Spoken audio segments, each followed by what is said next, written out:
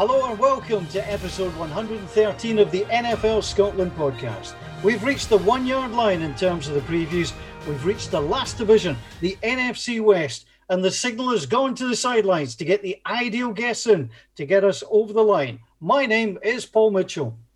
And my name is Liz Bindari. We'll be asking, can Wilson rustle up Seahawks success as they look set to roast more than just coffee in Seattle? Will Goff come up trumps in LA? Or will it be biding his time in the basement? Will Murray be the man to deal success to the Cards, or will they simply fold? And can Jimmy G be sitting by the dock of San Francisco Bay with Lombardi, having his say in making the city's day? Great to have Liz on board, and we welcome another new voice to the NFL Scotland podcast as we're joined by writer and journalist Andy Harrow, whose prose has been found in, amongst others, The Scotsman, The Guardian and The Scotland on Sunday. And our second guest has been traded for 1 week only from presenter to guest, but he's retained his podcasting recording rights. Our very own San Francisco 49ers fan, Cameron Hobbs, gets the chance to indulge in his favourite sport, Seahawk bashing. So before we get into the NFC West, the NFL Scotland tradition of finding out a little bit about our new voices. So first for Liz and then Andy, I'll ask the following questions. Liz, I know the answer to this one and it troubles me, but what team do you support? So I'm a Seattle Seahawks fan since 2012, so before we won the Super Bowl, just to make that point. I like that. No glory hunting. Liz, how did you get interested in the NFL? So I'm from a rugby league town. I just got with my now husband Barrett, and he was already a fan. We were watching a game at his house, and yeah, literally just fell in love with it there. Kind of saw, some similarities between rugby league and American football, and yeah, being obsessed since. Now we're an equal opportunities type of podcast. Liz, what position would you play in our NFL Scotland team? I would go with quarterback because Jeff Reinbold taught me how to throw. And I'm clearly missed my opportunity in life. I should have been a quarterback. That sounds perfect. Shameless name dropping as well, it should be said. But we encourage that on the podcast, so well done. So, Andy, over to you. What NFL team do you support? So I'm an LA Rams fan. Excellent. I needed a target tonight. And, how did you get interested in the NFL? So it was actually through the BBC's coverage of it. That's how I ended up getting into it. And then I went to a Rams game 2017. So I'm a relatively new NFL fan. So yeah, it was a Rams game against Washington in 2017. And yeah, been following it since then. Excellent. So you're a man of great skills and many skills. Where would you be lining up in the NFL Scotland podcast team? Yeah, I think I'd go cornerback. I used to play in sort of Scottish football, either winger or fullback or central defence. So yeah, I think I quite enjoyed one-on-one matchups, but I wasn't quite as flashy as the wingers usually. So yeah, go for cornerback. That's absolutely brilliant. So plenty of teams represented. So the way that we work this is that I will pitch a question to you, and that's how we'll start the discussion on your particular team. So we're going to start with the Seattle Wilsons, as they are often known. And Liz, convince me, Seattle are going to win it despite sometimes being accused of being a one-man team. Don't realize that's a fair point, but I think the way to look at it is that Seattle will always find a way to win. So yeah, okay, we don't pile up on the points, but we have like that formula that, keeps us where we need to be, really. So, and that's not just on Russell Wilson. It can't just be on Russell Wilson.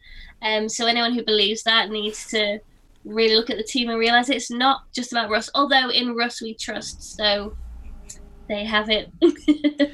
Now, what about the big trade? That's what made the news. The Jets unhappy with Jamal Adams. Jamal Adams unhappy with the Jets. You've gone out, you've spent big to get him. Can he take you over the top in this division? Yeah, I think he will be a really good addition to the team. But I think at the end of the day, it's not just about individual players on their own. It's how the team has to gel together. So as long as we can achieve that, then yeah, I think he'll be a really good addition to the team.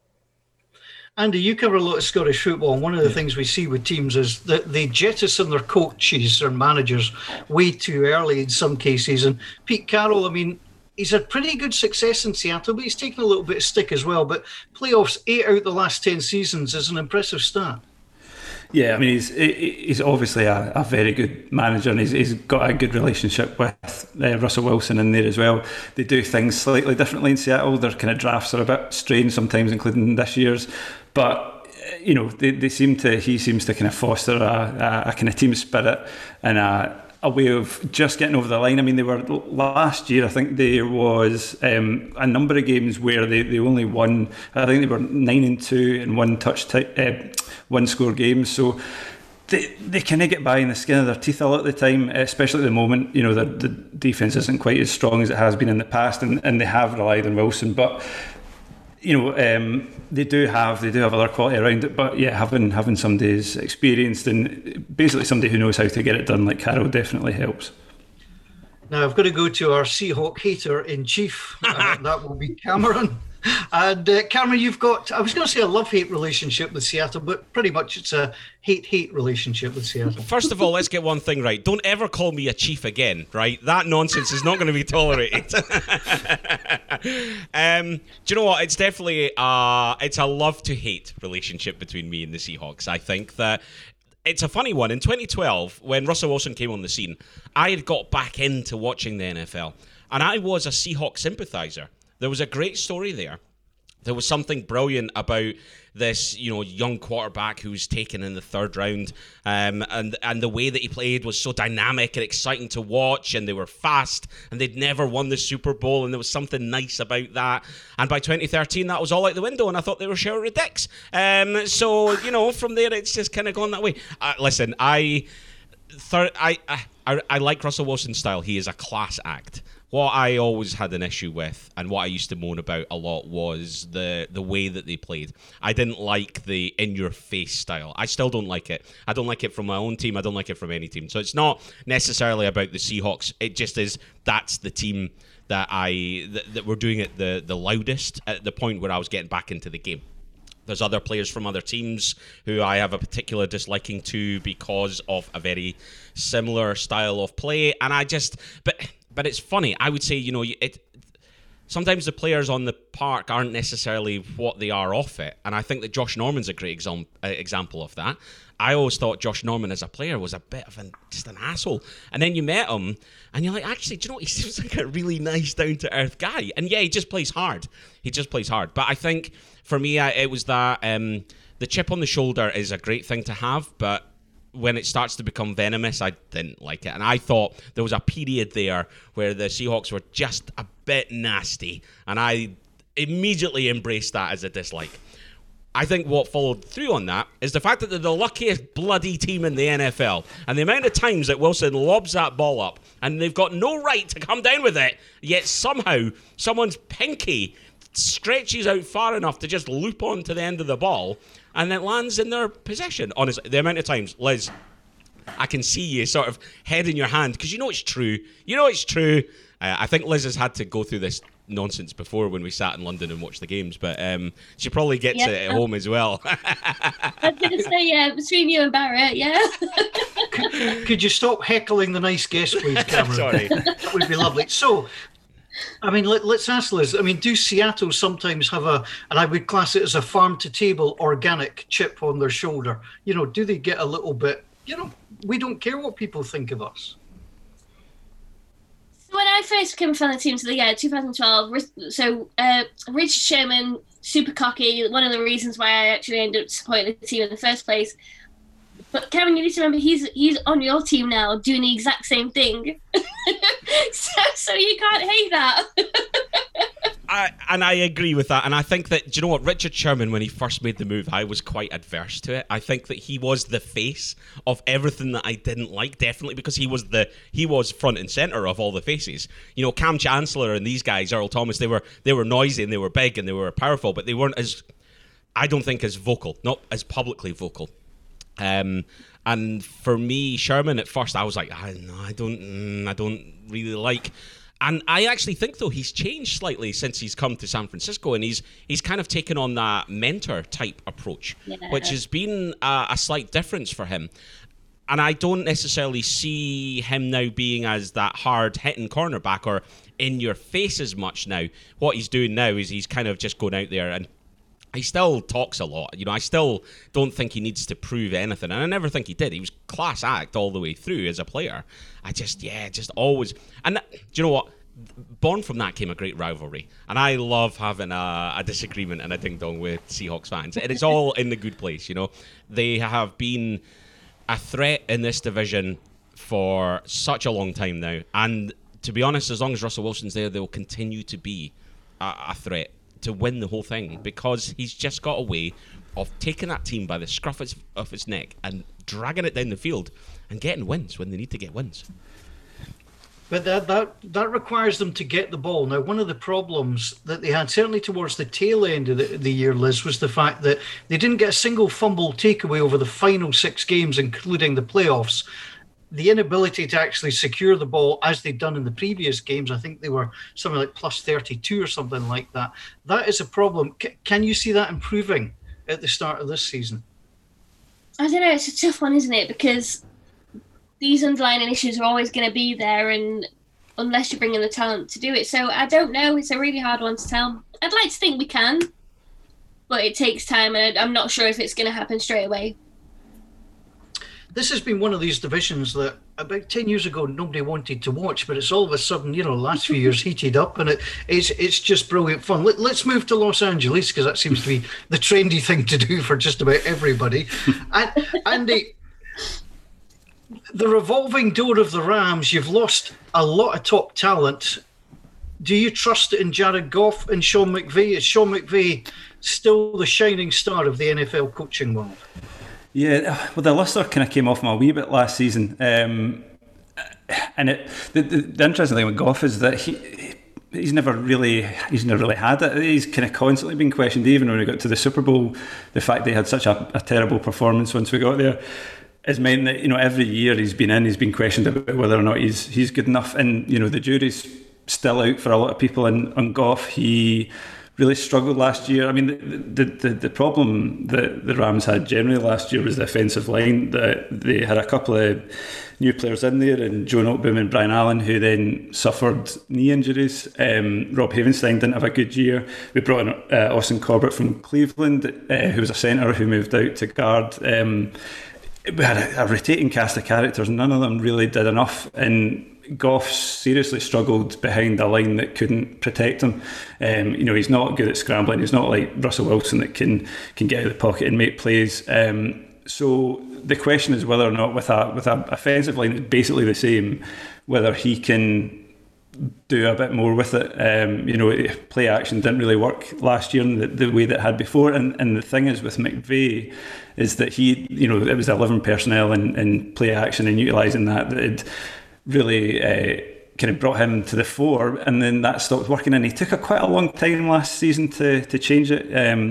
He brought in more tight ends later on in the season, especially it was a kind of win, a horrible game against Chicago that eventually won.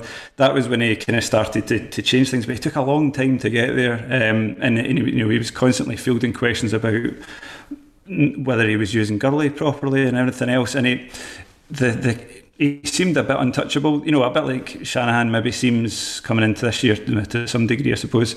And last year was the first year that he had actual questions, and it's going to be interesting to see how he comes back, how both him and Goff come back. The other big thing about the Rams this year is that the coaches have all changed. We've got a new defensive coordinator, a new offensive coordinator, and a new special teams coordinator. So McVay, there was an issue in a sense with him last year. They gave a lot the defense obviously with Wade Phillips, but he took on the offense, and that was maybe part of the issue. The fact that he's now maybe playing off against another person hopefully helps, and hopefully kind of generates some additional ideas. But yeah, there's quite a lot of questions going in this year, and it's going to be quite interesting to see how they adapt. It's interesting, Liz, that we've never really solved the Todd Gurley issue of the Super Bowl, whether he was fit, whether he wasn't. And when you pin your hopes on a running back, and as Andy mentioned, the play action was so vital, it seems to me that they've got to hope that there's a breakout star at running back coming for them. I was thinking about this earlier. I don't think the loss of Todd Gurley is going to hurt the team as much as maybe people think it is. But I think the changeover in the defence might. So I think they have to be really, really careful about that. But generally, I think of the teams, I don't think LA Rams are really no offense, really in the running for it in comparison to the other teams. So I do feel for them in that sense. I think they're really, really exciting, but I don't think that, the loss of Todd Gurley is going to hurt them as much as maybe people think it is going to. Yeah, I would agree with Liz in terms of Gurley. I think kind of watching Gurley was a bit painful last season. If you just watch the highlights, it looked like he was still scoring loads of touchdowns and breaking loads of tackles, but over the course of a game, he was struggling to beat a man. Just didn't look the same player at all. The difference this year is, and it's a question mark over whether he'll be able to step in straight away, but Cam Akers, who they brought in the draft, he was behind I didn't really see him, to be honest, in college, but the offensive line he had at Florida was appalling. So at least he's used to kind of working with a pretty bad line in front of him. And the other guys, like Darrell Henderson and Malcolm Brown, are kind of fine, I think. But that is a question that kind of needs Cam to be able to produce, because that was the other thing about play action, is that teams weren't worried about the Rams running down their throat last year. So in order, if you're going to get play action working, then you need to have some sort of running game. Cameron, I know you've not seen Hard Knocks yet, but so I'll let you into secret, and it really upset me that Sean McVay and Jared Goff both come across as really likeable people. Do you have a problem with the Rams as you do with the Seahawks? I've got a problem with everybody. No, nah, not really. I know some. Do you know what's funny? I know 49ers fans, because I know quite a few, and I know a whole group of them that can't stand the Seahawks, and it tends to be the guys that have been into the game more recently. And if you go back a certain period of time, then there's another group of 49ers fans that cannot stand the Rams. They love seeing the Rams lose. And then there's another group of 49ers that just hate the Cowboys. So yeah, I'm definitely of the Seahawk grouping on there. The Rams, I think, do you know what? I think Andy's kind of hit the nail on the head for the whole team with the description of the running backs, in that they're okay, they're all right. I think that the problem that the Rams probably have is there isn't necessarily, certainly on offense, I don't think there's any players there that are absolute standout class players. And I worry that players who've previously been standout, like a Cooper Kupp, who had an amazing season last year, suddenly when he's in that offense where there maybe isn't as strong a run game, even with Gurley away, if that run game takes any step back at all, I think that Kupp's going to see less separation opportunities downfield, and suddenly his performance is going to dip slightly as well. So my worry for the Rams is, how can Sean McVay come up with something different and unique again to get that team working on offense? They're capable. Goff is capable. We've seen it. We've seen him have games where he absolutely slings it. We've seen the Rams. I mean, it was the Rams-Chiefs that was that Monday night game when we landed back in Heathrow, Paul. Very jet-lagged. We sat and watched the highlights and couldn't believe what we were watching as it went back and forth, back and forth, and back and forth.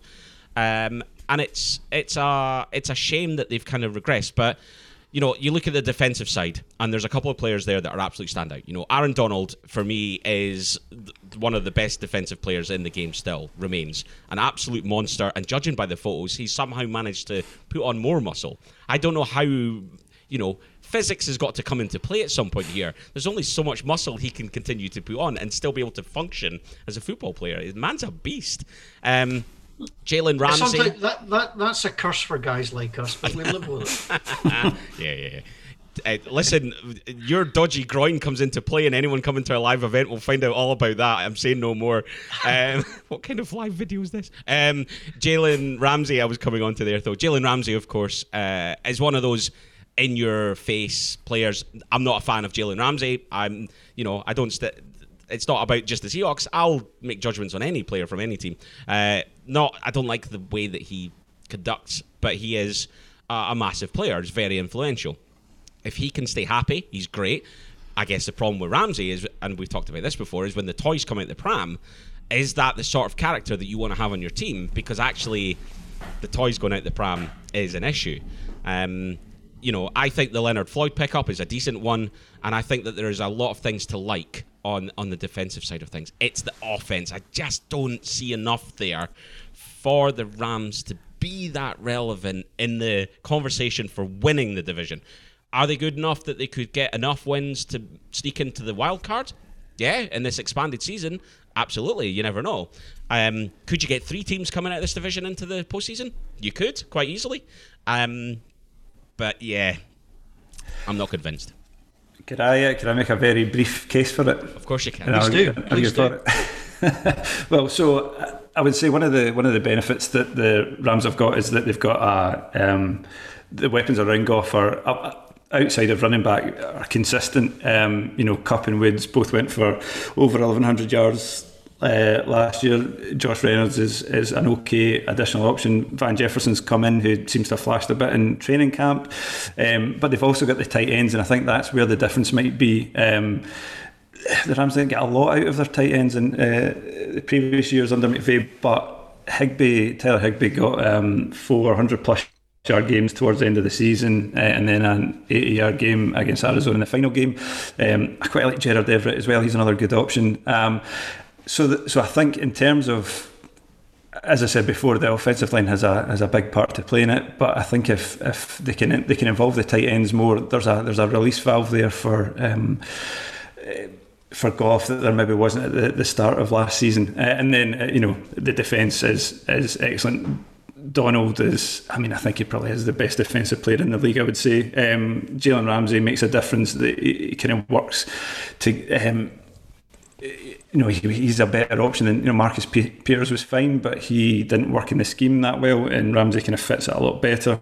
And then at kind of safety, you've got a couple of good safeties, John Johnson and Taylor Rapp. So I think there's quite a lot of strength in depth at defence.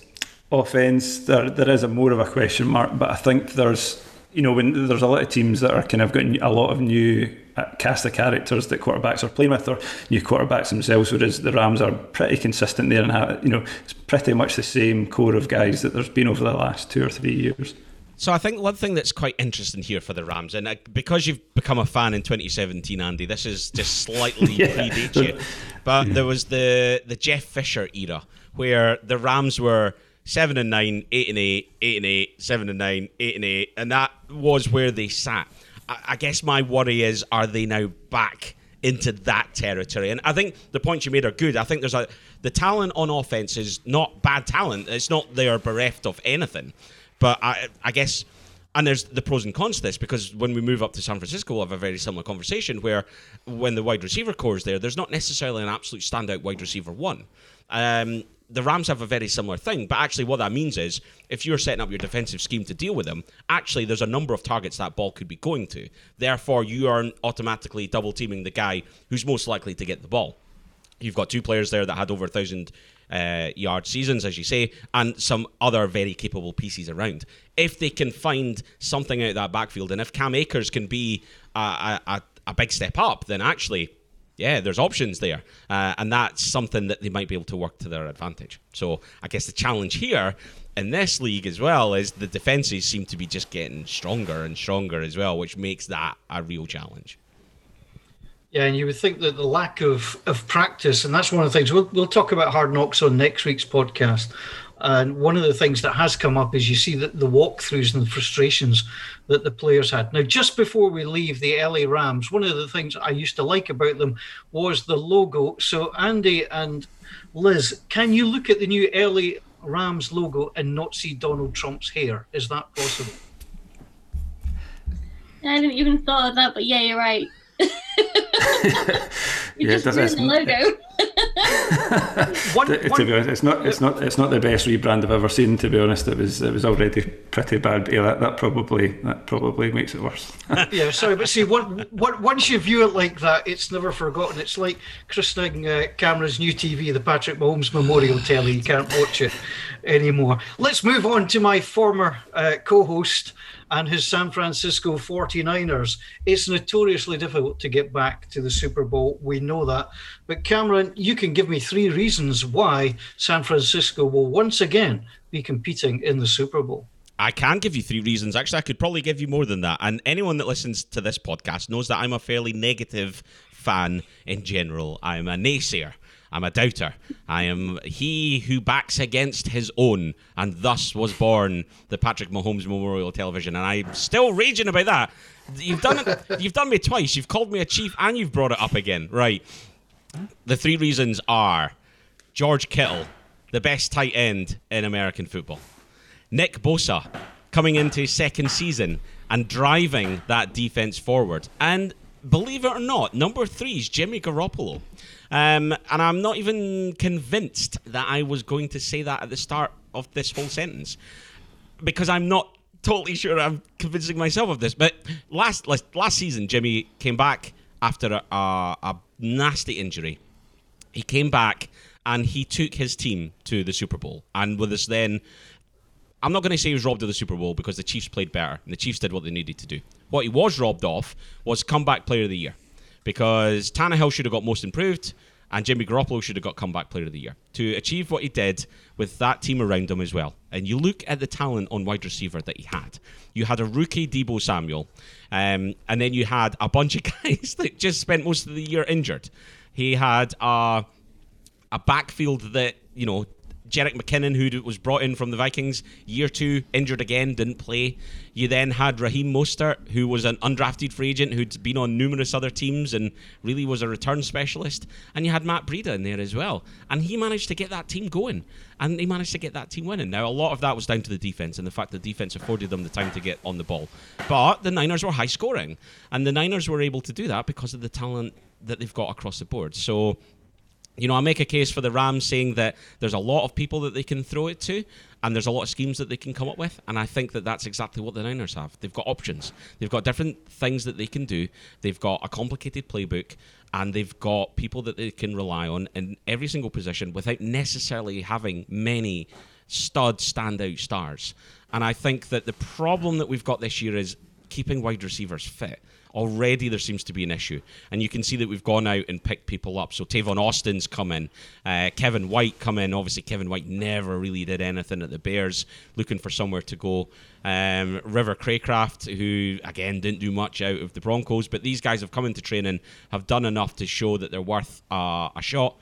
You know, Tavon Austin, an exciting player when he first came into the league, but just never really cut it. You know, he's been at, well, this is team 3 out of the NFC West that he's now complete. So he's only got to go to the Cardinals and he'll have the full set.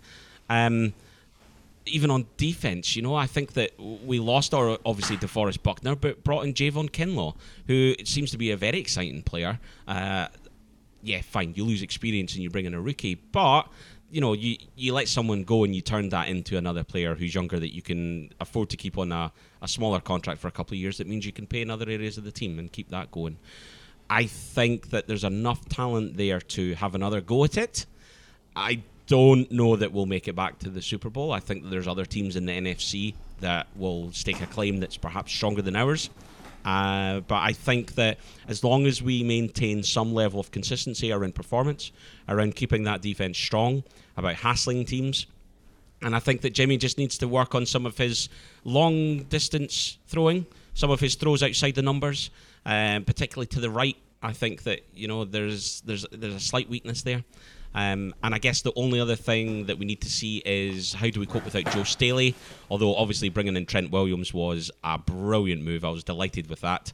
I think that that's a solid offensive line, possibly some questions about the centre of it, but yeah, we'll work on that, I'm sure.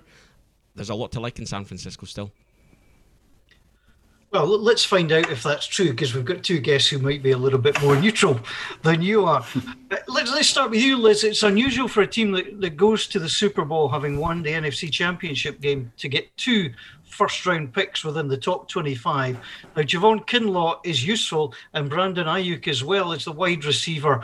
He could be the breakthrough wide receiver they're looking for, especially now they've lost Emmanuel Sanders. Yeah, do you know what? That was a bit of a surprise. I wasn't expecting that loss either, to be honest. But yeah, I mean, I'm not like Cameron. I'm not bitter about other teams. Like, I actually do like the 49ers.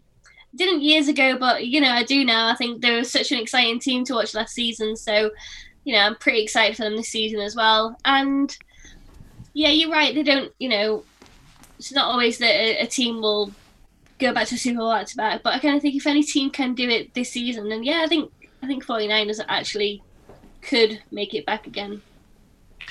Andy, Kyle Shanahan sort of redeemed himself after the problems they had in Atlanta. He obviously got blamed for quite a lot of the Super Bowl loss. He has gone in. He's proved to be a good presence, good front office presence as well. There seems to be a good partnership there, and often find that solid foundation is what allows teams to build out.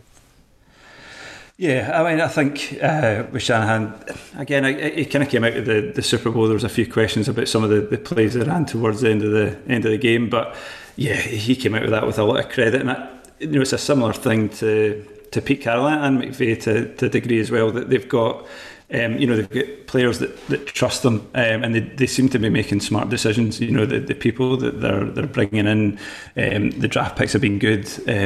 As Cameron said, Trent Williams looks like a good option to bring in as well. It plugs a hole. So you kind of trust them that the moves that they're making, extending some of their key players' contracts, that's a big thing. They've had to move some people out in order to make a bit of space. Obviously, they had moved Buckner out.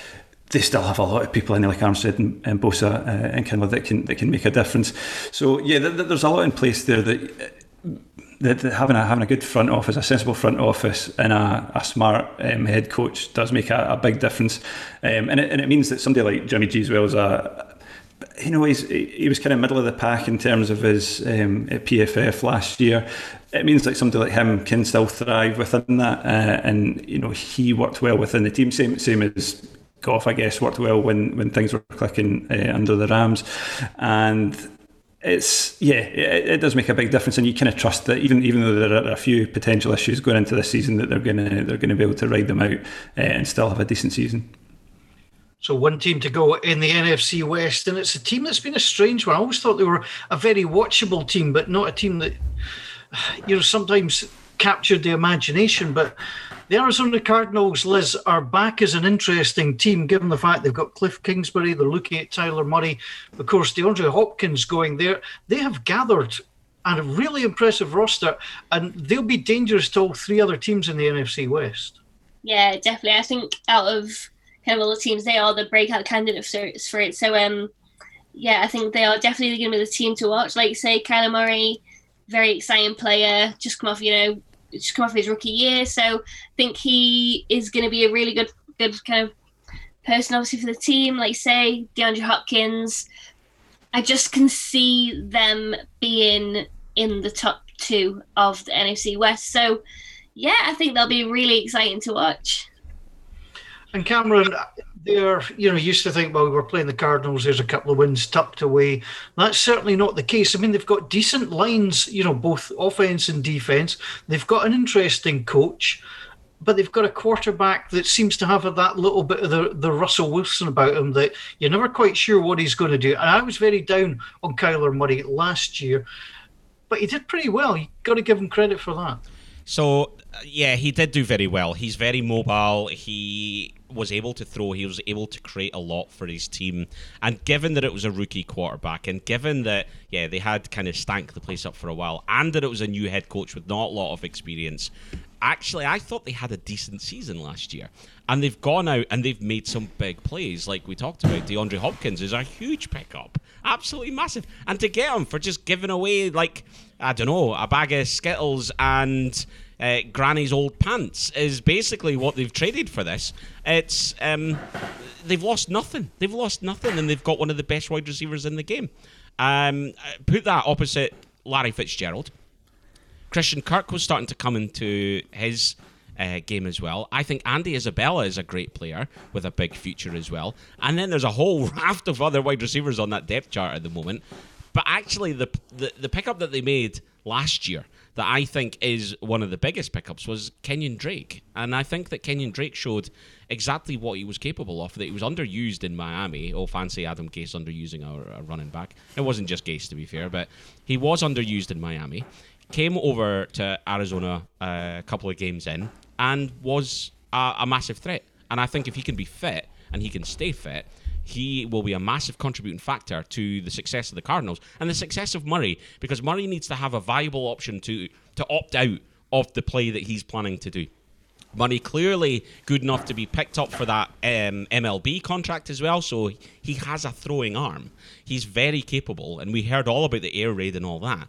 But actually, he needs to have, as a rookie, when he gets into those sticky situations, and in this division with these defenders, with Aaron Donald and with Joey Bosa, with Nick Bosa, he's going to get hunted down. So he needs to have that viable output, and one that can be not just an output but a threat. And I think that's what Kenyon Drake is. So I think on offense, the key player will be Kenyon Drake this year. I think he's going to see a lot of action, a lot of the ball.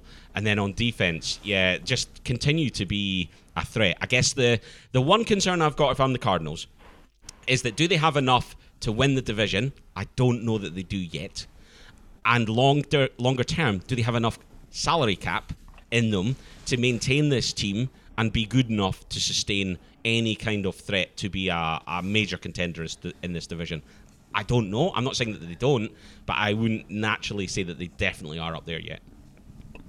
Andy, this is probably an example of where you get what I would class as a no-name running back, because Kenyon Drake was one of these names that would come up on the list for fantasy football and you go, nope, go nowhere near him. But if you get yourself in the right situation, and given the fact that teams will be very wary of the likes of, DeAndre Hopkins, Larry Fitzgerald, this could be a real breakout year for him.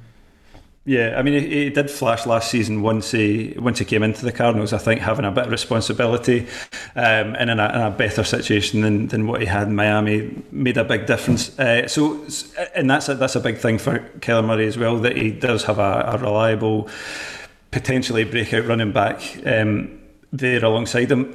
For me, the issue with the Cardinals is the defense. I don't think they've got a great pass rush.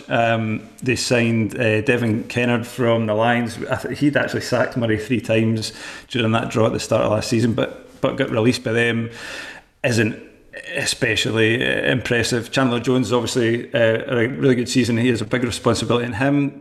At cornerback, Pat Peterson didn't have a great season once he came back last year, and there's maybe a question over whether or not the best of him is behind them. They've got Budda Baker as a decent safety, but they were quite easy to score on last year, and that's the concern, that I don't know if they've properly addressed that. I think having the number of weapons that they have, including Drake and including Alexa Fitzgerald and Hopkins at wide receiver, and Murray himself, definitely helps, and it means that I could see them being in a lot of shootouts this year. There's a lot of times they just seem to kind of get blown out last year, whereas I don't think that's going to happen this time round. On the defence, the fact they got Isaiah Simmons from Clemson and he seems to be able to play anywhere across the defence will help a bit. But yeah, that's the thing I'm concerned about. And I don't know, Kenyon Drake getting 1,100, 1,200 yards is necessarily going to be enough to stop them losing a few games. I think one of the joys of Arizona, so that I always like, is I used to listen to them on the radio, because they've got the broadcast team includes Ron Wolfe. Now, if you've never heard Ron Wolfe, he's just one of these real homer guys. He's the colour analyst. He is such a homer, but he doesn't really hold back. If somebody screws up, he'll tell you, and it's kind of that, oh man, school of listening. So if you get a chance to listen to the Cardinals, I think it's Dave Pasch and Ron Wolfe are certainly well worth it. So we've heard about all 4 teams. You have made your cases. We now need to go down and find out who you think is going to win the division. So I want a 1, 2, 3, 4 from you. Then we'll go to our very ridiculous, almost surreally too early Super Bowl prediction. Now, Liz, you're a host, so you will go third. Cameron, you're a guest. You will go in the middle. So I'm going to go to Andy to give me his 1, 2, 3, 4 of the NFC West, where you see your team finishing, and you're allowed to be biased. We don't mind. Well, to be honest, I'm still going to go San Francisco to win the division. I think they feel like the most complete team of them. But I'm then going to go the Rams number 2, Seahawks, and then still Cardinals in last place. But I think it's as much muscle memory as anything. I'm just used to the Cardinals finishing right about there. Cameron, the floor is yours. Who's going to finish second to San Francisco? So I am not going the Niners to win this, because you know me. I'm a naysayer. I said this at the beginning. So I have Seattle to win this, as I will continue to have Seattle to win this division every single year as long as Russell Wilson's there. They just have a way to do it. This league is going to be so tight. There's no way there's a 13-3 in this division. There's just no way. There is a lot of... I'm just trying to think even this. This could be as tight as the winner... team in number 1's on a 9-7 and team in 4 is on a 7-9. That it could be as tight as that.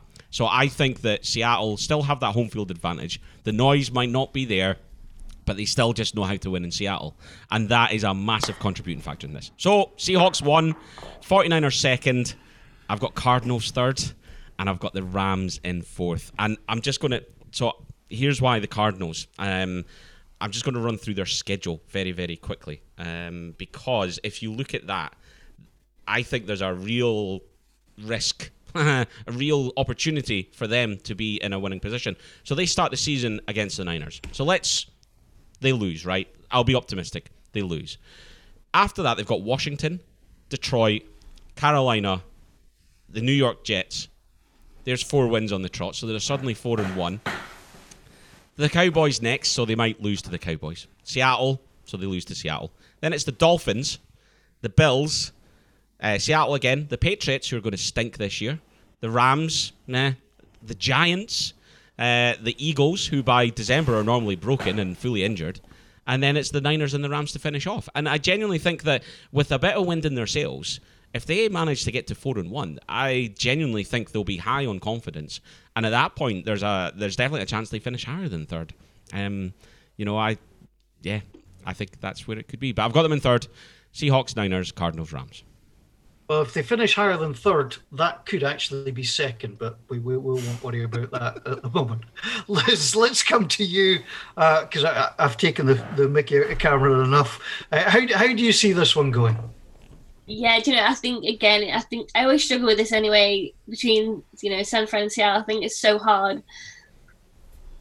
But in Russ we trust. So Seahawks number 1, San Fran number 2, Cardinals 3, Rams 4. Yep. See? She's not wrong.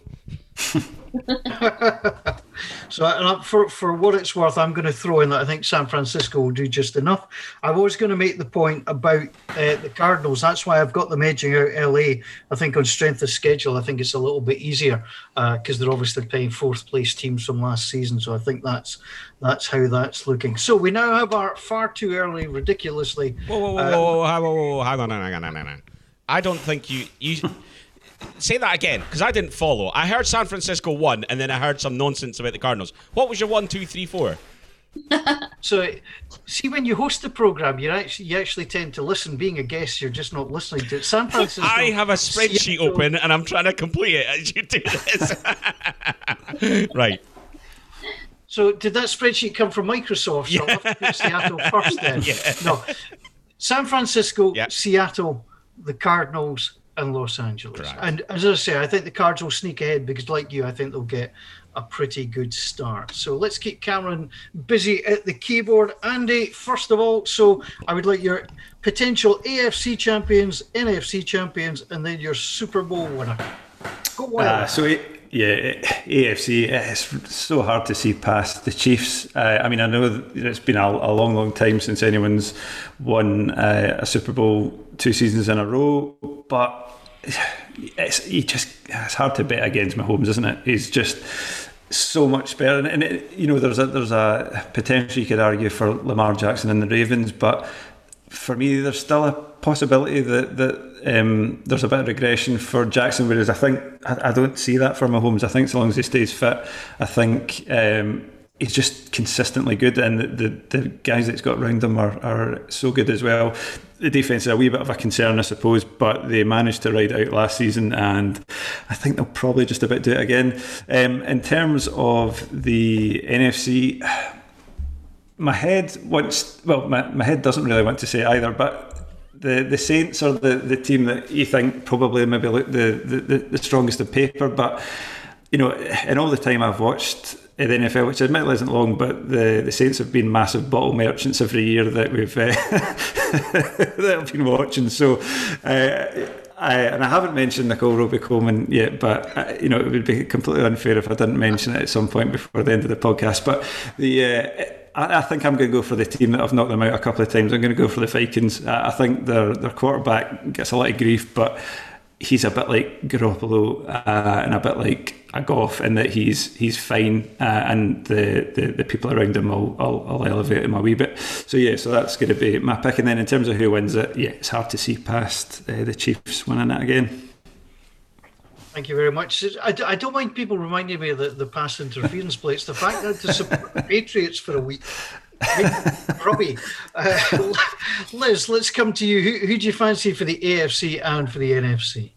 So mine's purely for shits and gigs. Patriots versus Tampa Bay.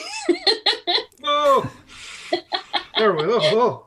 Never gonna happen, but you never know. And Tom Brady gets the victory again. Well, you're certainly going out on a limb there, so we like that. We really I'll like get some odds on it. Tom Brady. It's one of those. How often do we end up on scenarios that you're like, this has been scripted? That is absolutely the scripted outcome of the season, right? If you're going to script the end to the 2020 season, it is the Patriots versus the Bucks at the Super Bowl, and the Bucks win. It really is. And Brady throws the Vince Lombardi trophy at Robert Kraft and says, "Take that, Bobby!" And that's how that ends.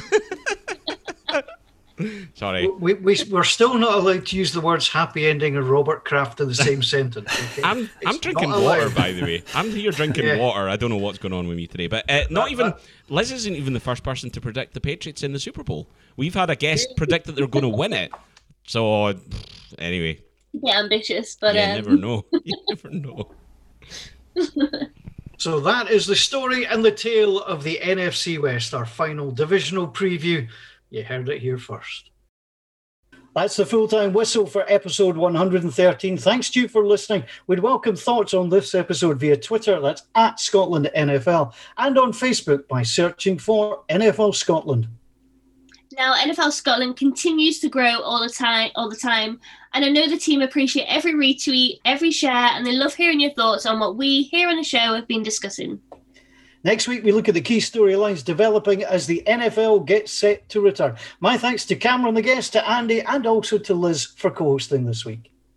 And don't forget the NFL Scotland Week 1 event is coming up at 4 p.m. on Sunday the 13th of September. See online for more details. We'll be back next week, but until then, bye for now.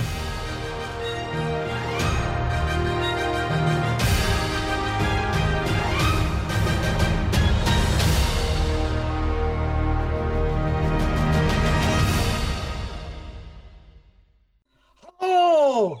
Is that better? Yeah, maybe a little bit. It popped at the top. I didn't get the H. It just went, hello! So, yeah. Sorry, Liz, I know you've got both ears in there.